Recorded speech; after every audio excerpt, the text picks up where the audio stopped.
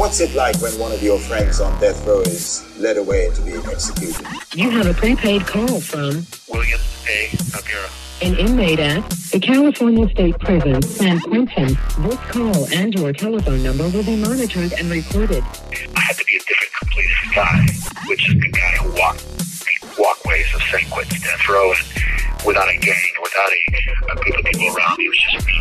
Soon after you went into to be on death row, and you didn't really understand the prison workout system so much, but then he said, we're going to do 75 sets of it. To me, that seems extreme. So I'm wondering if there's a danger of overtraining, wearing yourself out so that you're... No, that's actually funny. And it's funny, and I'll tell you why. That's a good one, Matt. I'll tell you why. Look.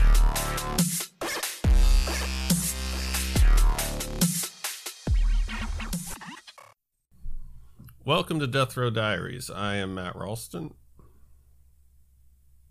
And I'm William Noguera.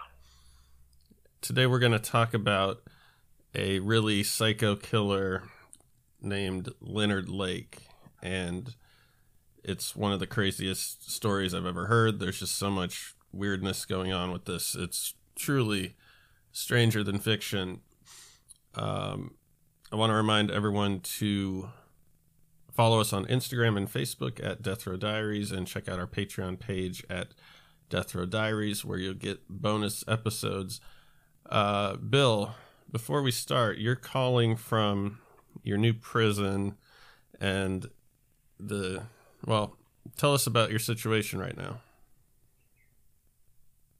Well, the system sucks is what the fucking situation is. I mean, I'm in this GTL system. Like, GTL made a contract with the California Department of Corrections, and they paid these guys millions of dollars to give us these tablets and give us these phone services. The phone service sucks. After 1 o'clock, it cuts out. After 6 o'clock, you can't hear the people. Anybody you're talking to, it sounds like you're underwater. And if I sound a little pissed off, it's because I am. I mean, I have better service on death row. So now I'm outside. I'm in the Corcoran, where 4B1L is where I'm at, but the building has these small concrete yards that are part of the day room. It's 15-foot walls with razor wire. It's 104 degrees out here, and I'm sitting out here like a jackass talking. So if I caught off a little bit, you know what's the problem. 104 degrees, yeah. I guess there was one good thing about San Quentin, which is you're near the water. Yeah, it was always nice over there. This is a freaking hellhole. But I digress. We're talking about Leonard Lake, who was a piece of garbage, serial killer, but one of the most unique killers, because this guy was really bent. And I'm sure the audience is going to love to hear about this guy and his little buddy, Charles Ng. Yeah, so basically this guy just devolves into a torturous. I guess he likes to keep women captive and torture them, but I don't know where to start. Should we start at the beginning? Yeah, I mean, we should give you out a little bit. This guy's name is Leonard Thomas Lake. He was born in 1945 in San Francisco, California. Look, this guy had a multitude of names: Leonard Hill, Alan Dre, Robin Sipley, Leonard Hill, Charles Gunner, Paul Costner. He took on the identities of the people that he killed. So a lot of the people that I named there are his victims.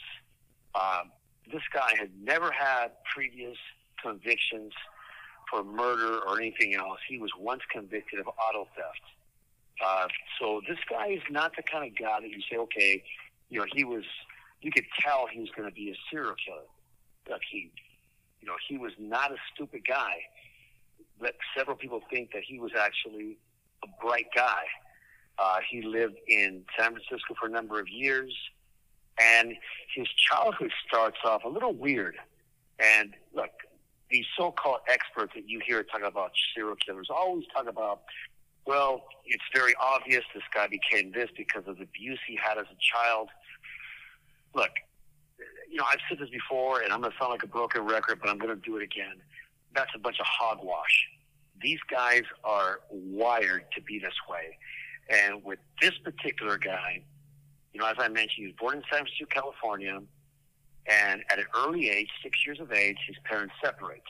Look, that is not a prerequisite for becoming a serial killer because your parents separate.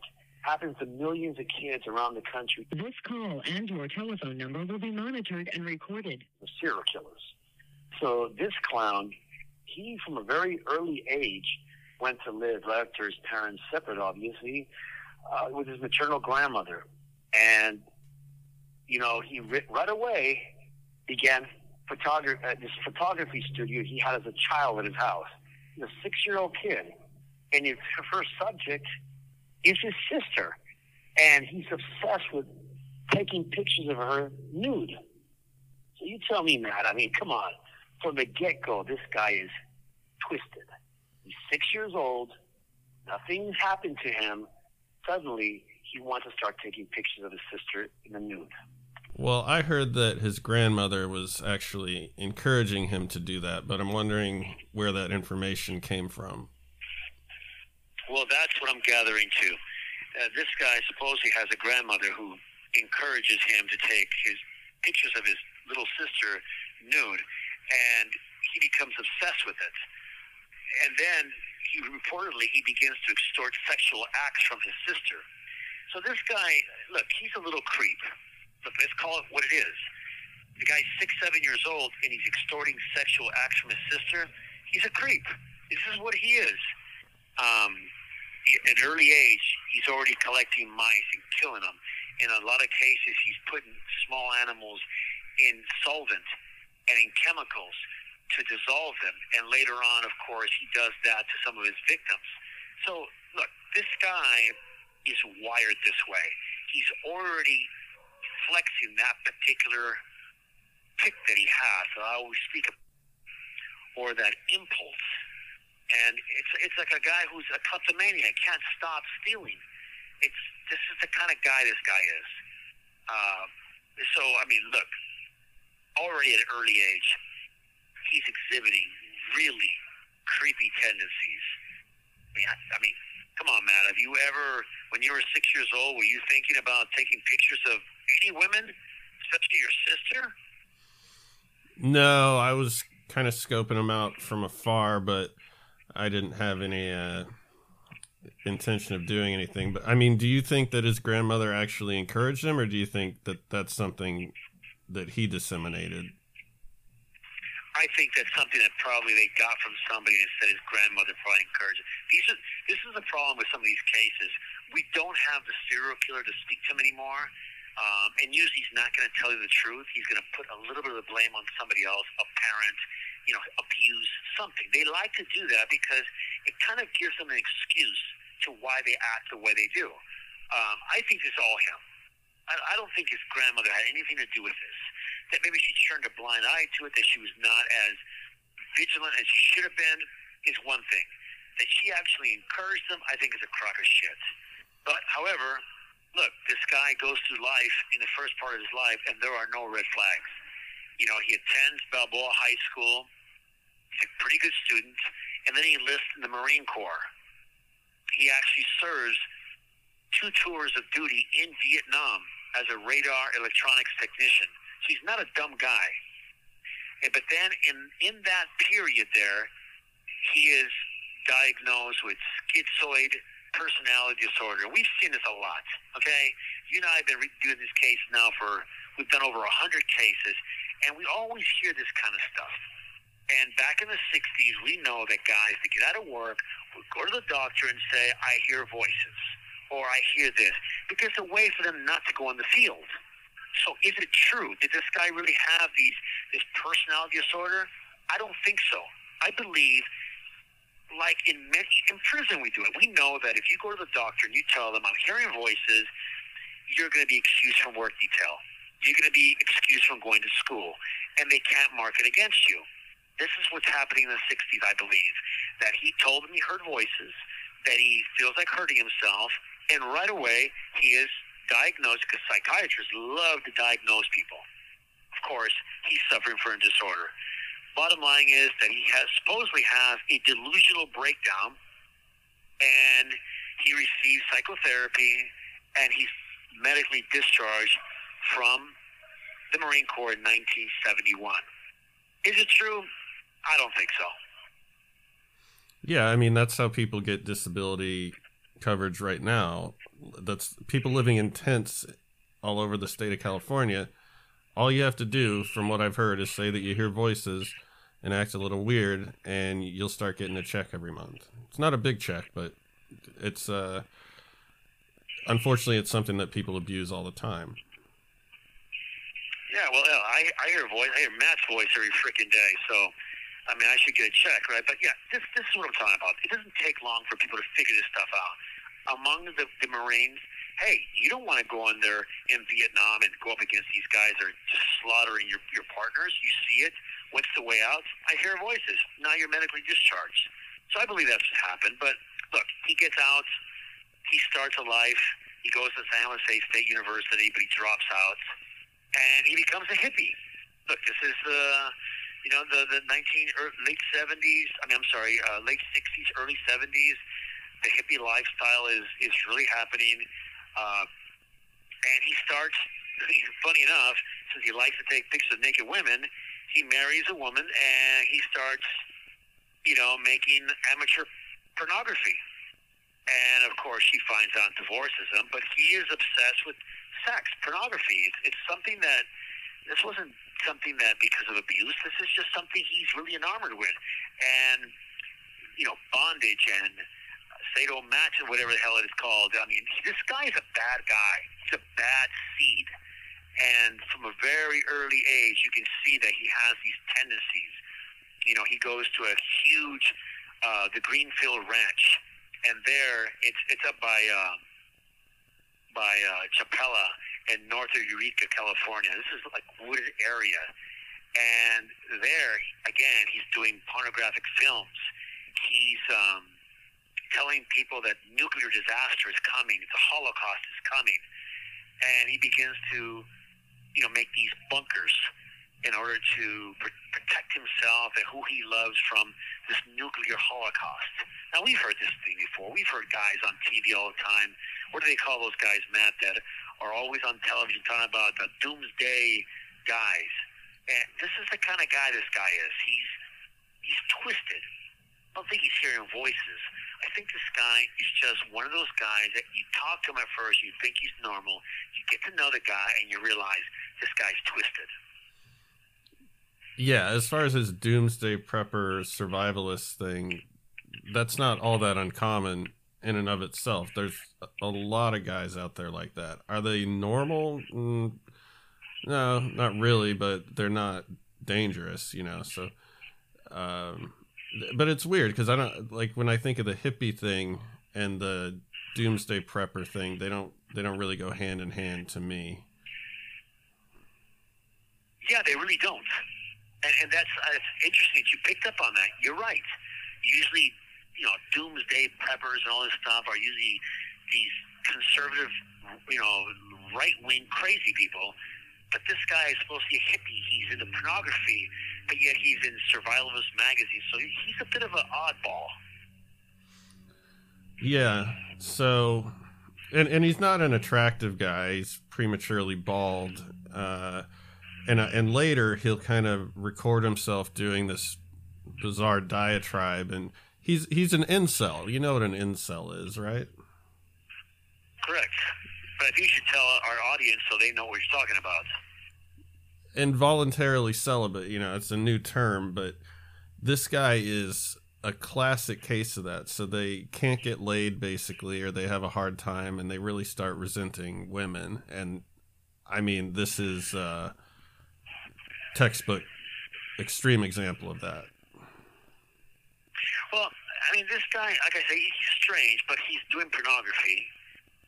Look, we've seen Jeremy. What's that freaking porn star guy? He's a freaking ugly son of a bitch, bald, fat dude, and he's got a porn career. He's one of the the Hall of Famers of porn. He's one of the ugliest sons of bitches in the world. So I don't think it has to do with how ugly this guy is. I think this guy, he just likes that. He likes what he likes, and he's going to do what he's going to do. And it becomes so obvious because He puts an ad in the newspaper, a survivalist magazine, and who answers? Frickin' Charles Ning. He's looking for the same type of lifestyle. And this is 1981, so we're actually jumping ahead, but actually backwards. Because Ning is also a guy in the Marine Corps. He is honorably discharged because of theft and desertion. Look, I know Charles Ning. I didn't know Lake because he killed himself. But soon as these guys meet, right away, Lake invites Charles Ning to basically go to his place and live in his cabin. And you got these two dudes in a cabin, both of them freaking weirdos, up there. One of them is in the pornography. The other one is just, look, let's just say it. He's a really creepy son of a gun. Like Charles Ing is probably about one of the creepiest dudes.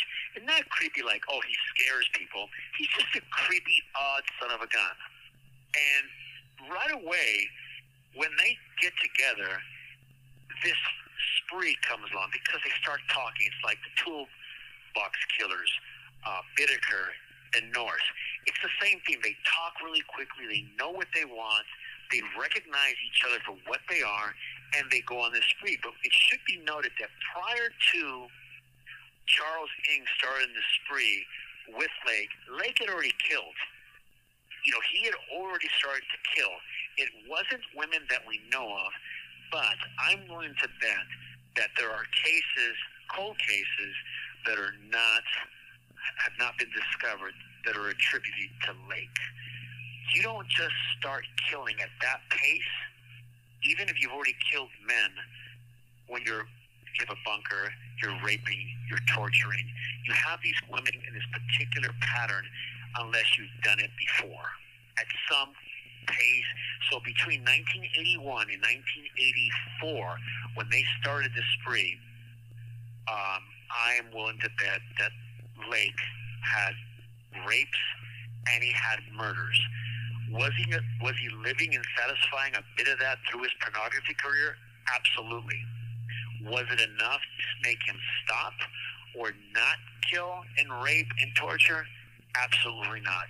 That was just like that little snack you take before dinner, and it would not stop his kick. So this guy Lake was already enjoying that he likes to kill, and he killed everybody. He killed men, he killed children, he killed infants, and he killed women. This is strange to me because it's just not an era that I'm familiar with. Can you place an advertisement, like a personal ad? Is that what it was, in a survivalist magazine? Like, hey, do you want to hang out, get together, talk about politics? And I just can't imagine anyone responding to that. Like, I wonder what the ad said. Well, I'm willing to bet the ad was a little bit more forward. It was probably something, because he was a survivalist, former military, so he was probably disgruntled with the government, with the armed forces. So I'm willing to bet the article was something like, survivalist looking for like-minded people or men who are have served in the military, understand the military. They misled us, and if you've experienced this type of these feelings about being deserted or being left alone and not being given what we were promised by the armed forces, then contact me. Something to that effect. And that's where because Charles Ing deserted, and he's a compulsive thief. And we'll see how this gets them caught. Actually, him being a freaking thief is what got them caught, because he's a freaking moron. Let me call you back now. Yeah, so just to go back a little bit, Ning had stolen weaponry from the armed forces. I think grenades, and I heard rockets. I don't know, that sounds a little bit far-fetched, but... Correct. And then he went AWOL. So I'm thinking he was on law enforcement's radar, not just a regular AWOL guy. Like, I feel like he would have gone to prison for a long time, even if none of this other stuff happened. But my point being, he's desperate. So I don't know that he was opposed to hanging out in a bunker anyway, but he really, this is a perfect situation for him at the moment. Well, yeah. Remember, like I said, he's a compulsive thief, and you're right. He was caught stealing. They say from the armory, so that could be grenades, it could be grenade launchers. It could also just be weaponry, 45s, M16s. You know, this guy is not an American citizen. He's British-born Hong Kong. Not an American citizen. He was able to falsify paperwork to get into the armed forces, which is the Marine Corps. And there he spent some time there, and shortly after is caught for stealing. They try to arrest him. You know, they actually do arrest him. He goes AWOL. They finally get him again, and he serves 18 months in the stockade, in the armed forces. So they did catch him, and then they just basically, you know, dishonorably discharged him. He's a piece of garbage. Let's be honest. That's who this guy is. And then he hooks up with freaking howdy doody guy over here, which is Lake. And by the time that he comes back, because they knew each other a little bit prior to Charles going to the armed forces. And then when he gets out, he goes to live with them. But Lake has already been killing. At this time, he's already murdered, well, his brother, Donald Lake, and his friend, Charles Gunner. He stole their money, and he stole Gunner's identity. This is what Lake does. He'll kill somebody, man, out of necessity because he wants the identification, he wants the car, or whatever else he could use. And then he keeps going. So he's killing for gratification at the same time or later, but then he's also killing just to sustain his off-the-grid lifestyle as well. That's kind of weird, right? That's not typical. Well, it's not 100% typical, but it is not typical. You know, a good example are, you know, the Night Stalker. He killed men, too. He was all over the map. He was a child molester. He was a guy who killed women, and then he killed men. It was necessity. So you have another guy like Charles Lake, who also kills out of necessity. So he kills his brother, his own flesh and blood, his brother, and then he kills his best friend because he needed something they had. But when push comes to shove, him and Charles Ng get together, and this is where that spree starts of murder. Some law enforcement say he has 11 kills. It numbers actually about 25. The reason I say that is because they have positive identification of 11 people. However, they found 5-gallon buckets of bones that were scattered, and the number is more like 25. And that bunker, they found video of some of the torture that they did. They were torturing women, and a number of other things they were doing there, like actually brutalizing, scaring, the psychological control. This is all factions of this particular two serial killers. They like to control women. They like to rape women. They control them through rape. They sexualize, control the bunker. All these things are part of this little world they create. Basically, two nerds that like to live this fantasy out, and they found each other to do it. How did Lake get access to this bunker? He wasn't a successful guy, really, was he? I mean, he couldn't afford a bunker. Yeah, the cabin belonged to his wife's family in Weasleyville. That's a freaking, I think it's Weasleyville. I can't pronounce it right. Yeah, Wilseyville. And the bunker was built on her family's property. It's right next to the house. But again, he had the intention to do this. This is all part of this little plan that he had, this fantasy. These two clowns were living that fantasy. Yeah, these two guys are kind of, are fetishizing the military to a degree. Like, I think in their minds, they're these tough guys. You know, they're inspired by, I don't know if Rambo was out at the time, but no, that's too early. But let me cut that. But they think they're these tough guys, right? Like they're these macho military guys. Well, yeah, and look, the truth is, I have a story about Charles Ng, which we'll talk about on the Patreon.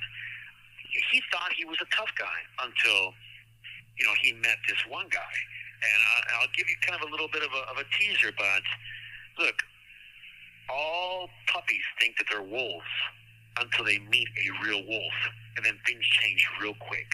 Charles Ning, tough guy with a gun, tough guy with with a gun in his hand, with a knife in his hand, when he has somebody tied up. Not such a tough guy when it's another man you're facing and there are no guns. Famously they say in prison, there are no guns in prison. Meaning that a tough guy on the street who has a gun is really not a tough guy in prison because you have to face another guy. But he knew Kung Fu, Bill. Look, man, watching David Carradine on a freaking Kung Fu special every day does not make you a martial art expert, okay?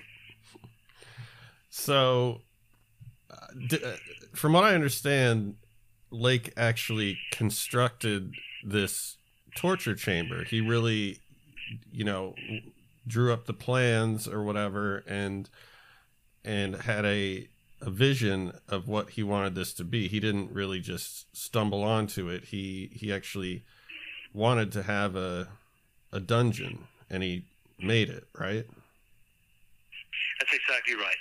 It was his fantasy, and Charles Ng is his psychic. Now, you have two people here. You usually have a dominant and you have a submissive.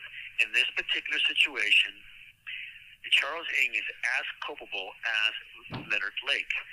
But if you're looking at this in a perspective, a psychologist or a psychological perspective, Lake would be the dominant and Ng would be the submissive. But he's not submissive like he's taking orders from Lake. He's enjoying this. He's participating 100% because he wants to be there. However, personality-wise, Leonard Lake is the dominant. Yeah, he's got the whole vision that he was obsessed with a movie, right? A movie where a guy kept a woman captive.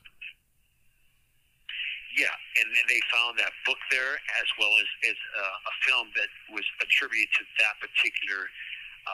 Yeah, you're absolutely right. That's exactly right. So, how do they start this? It's pretty daunting to hear what really happened because one of his first victims were this woman, this guy named Lonnie Bond and his girlfriend Brenda O'Connor.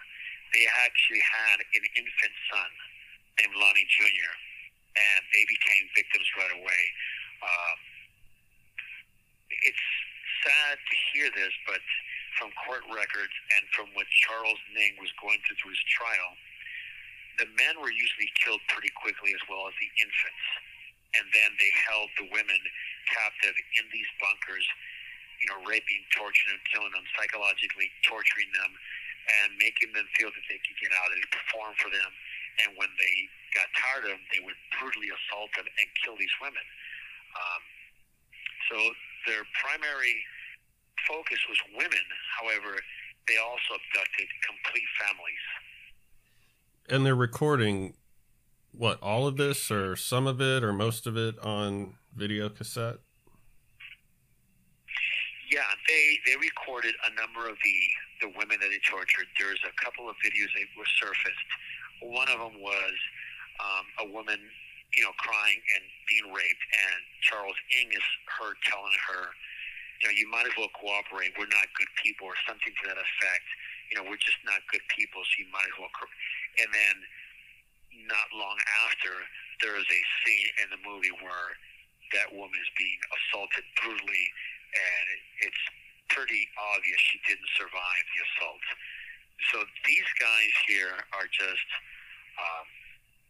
for lack of a better word, and I'm just going to say what it is because, I usually speak my mind. And these guys are scumbags. And these are the kind of guys that, you can pick them out in a crowd. At least I can, from just looking at them and seeing how they act. Charles Ng is a piece of garbage. Leonard Lake was a piece of garbage. And, it's unfortunate that Charles Ng gets to live for years with medical, dental, and everything that he needs on death row, getting packages and visits and everything else. And he was torturing infants. And that really sets me off because, when it comes to kids, they're untouchable to me. You don't touch kids. And these two guys tortured and murdered infants. Yeah, and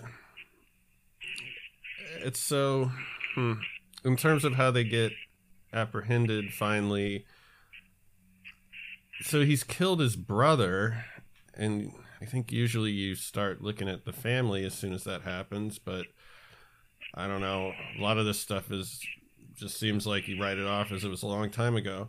And Ning is also a kleptomaniac. He steals a 70-pound vice grip from a hardware store. I mean, obviously, I think we know what they were going to do with that.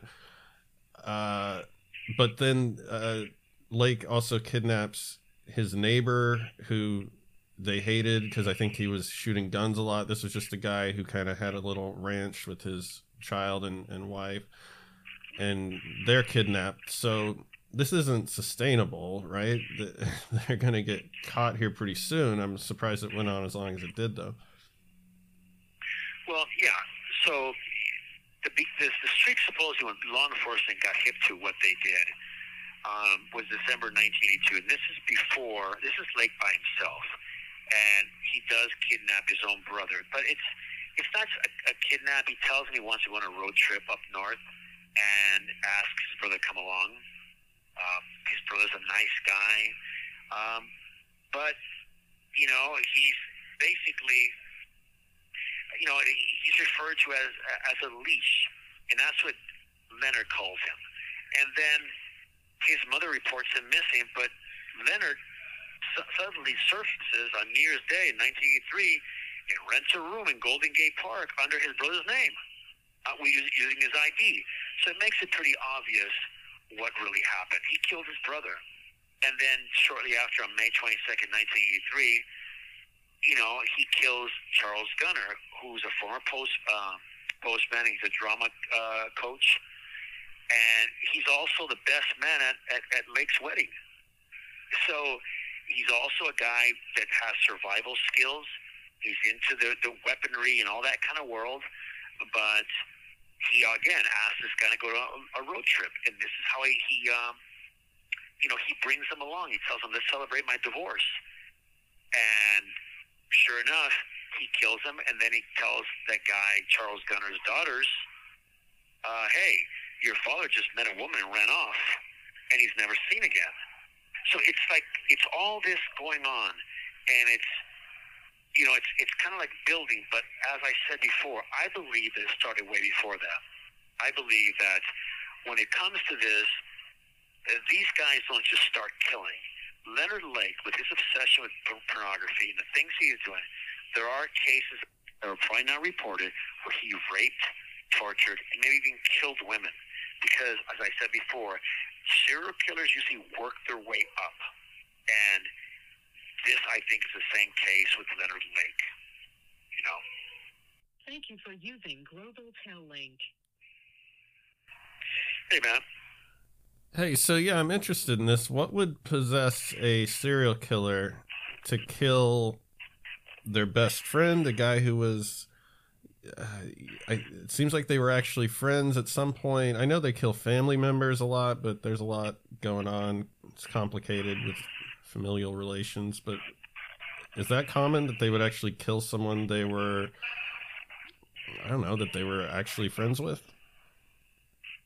Well, I don't think it makes much of a difference. With these type of guys, it's what they need. It's about what they want. It really isn't about who the person is. In this case, he basically was killing people he knew. One of the guys that he killed was Jeffrey Astern, and he's from Sunnyvale, California. He disappeared in April of 1984. But his late model Honda pops up right next to Lake's home.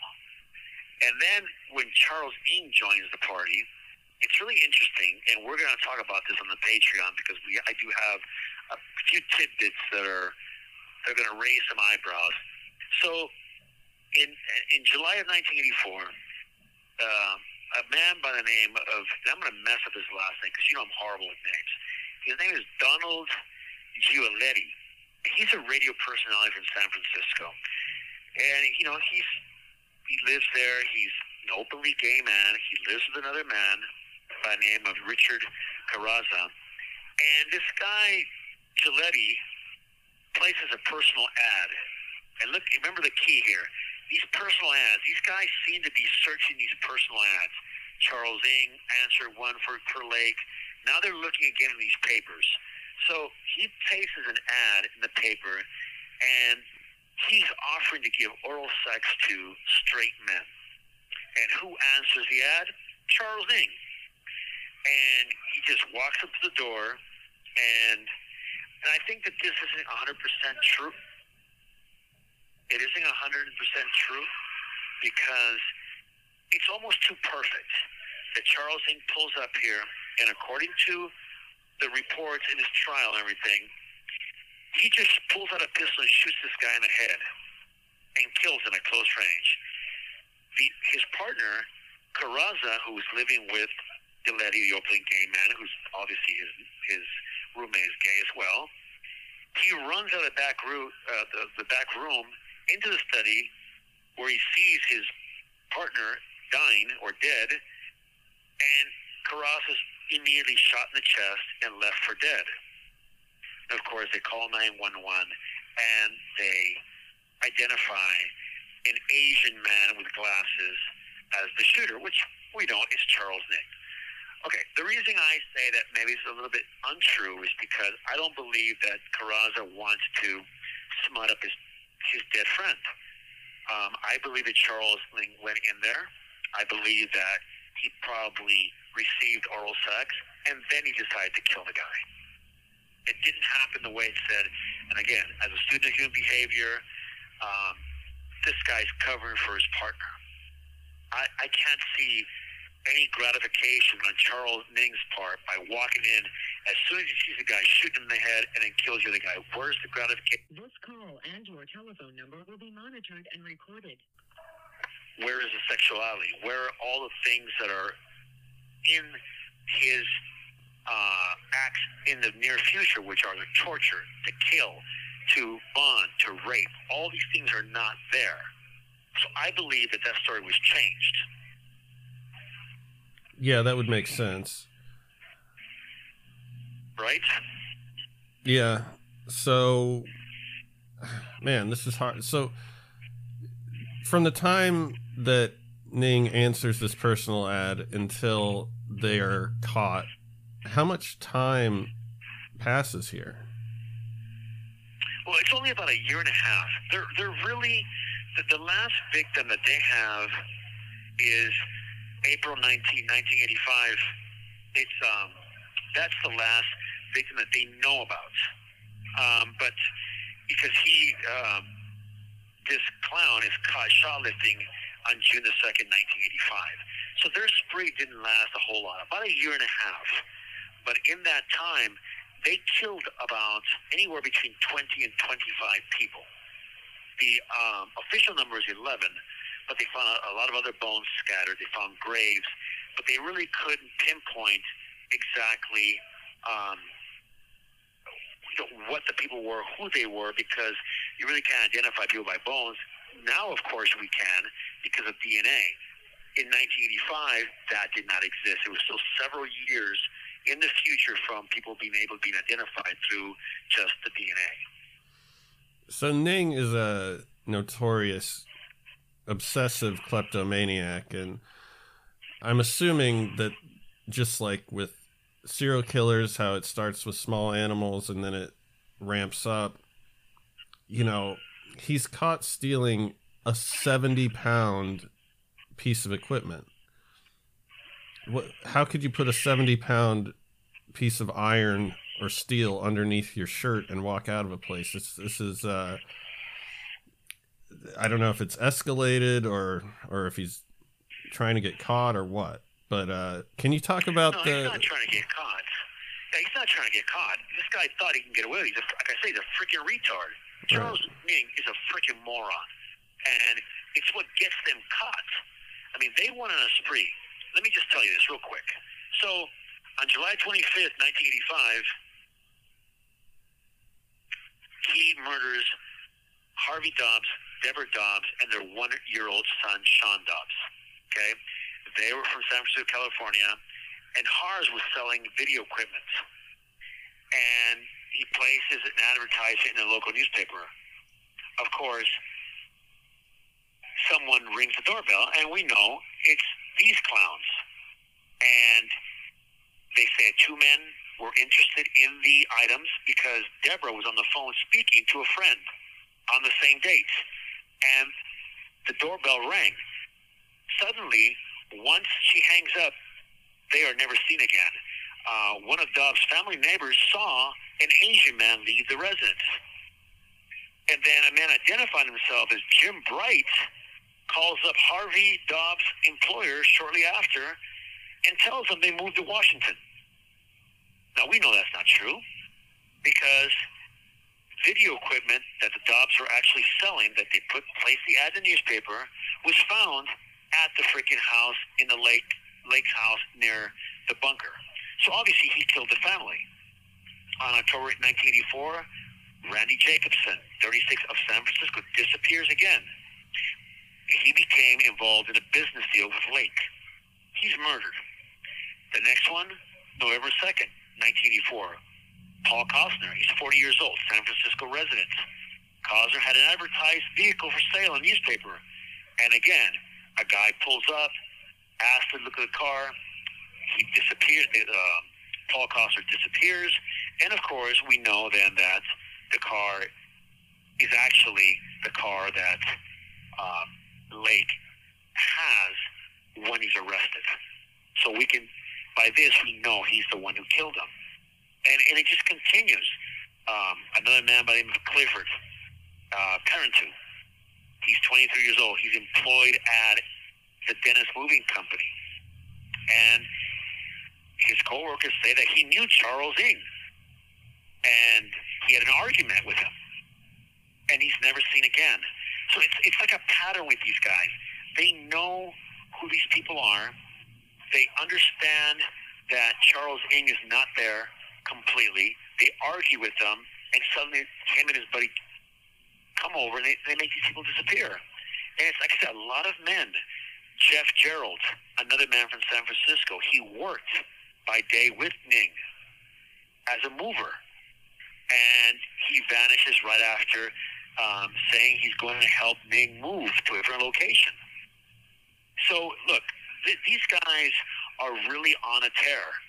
Kathleen Allen, she's 18, and her boyfriend, Michael Carroll. They go missing from a motel where they were temporarily leaving. Everybody knows that they also had a relationship with a bearded man that kept meeting him in the parking lot. And then Allen, the woman, appears in videotapes found at Lake's home. The paycheck she made was found at the cabin. Look, these guys were really bad guys, but they also like to bring in men. This wasn't like everybody believes, and all the experts that I've listened to and the court testimony, there is a hidden gem here that people don't want to talk about. Yes, they stole things from men. Yes, they killed for pleasure. Yes, they raped. But when it came to men, their only objective was not to steal identities, and their objective was also not just to steal their property. There was something much more sinister going on here, which we're going to talk about. So let's talk a little bit about the arrest and how they got busted, because you brought it up. Charles Ng is caught ripping off a vice. And look, what is he going to do with that vice? We know he's going to do with the vice. He's going to use it to torture people. And, he gets arrested, he runs off, and Lake shows up to pay for the vice. But here's where everything goes south, Matt. Do you want to fill us in on what happened here? Because these clowns are really bad. Yeah, this gets... Yeah, why don't you go ahead? Okay, so, look. Lake pulls up and offers to pay for the vice. But by the time the cops have showed up, they're there. They know something's up. And what does Lake do? He gives them a driver's license, and it's not him. It's Robin Scott Stapley. the San Diego man that was already missing by his family several weeks earlier. So Lake's arrested immediately. They go to his car, which is a 1980 Honda Prelude, and it's identified as the car that he changed license plates. It's actually Shipley's car. So he was just making mistakes because these guys don't know what they're doing. Once they get caught, they don't know what they're doing. So he gets arrested. And by this time, Charles Ng has disappeared. He's run off.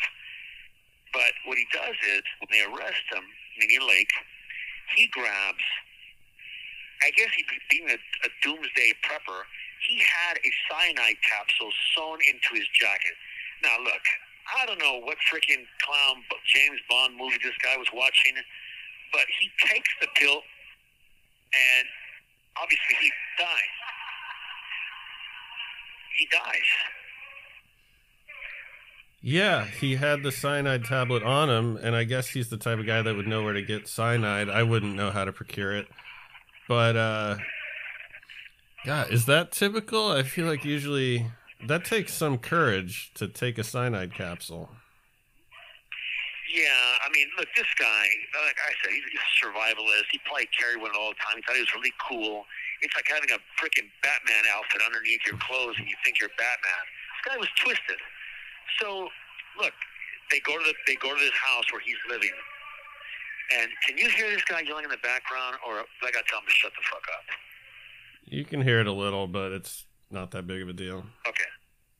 All right. So they go to the lake, and by now the San Francisco Police Department homicide lieutenant Gerald McCarthy is now on scene, and he knows something's going. So they go to the property in Wilseyville, and they find Sipley's truck and Bond's car and the dungeons there.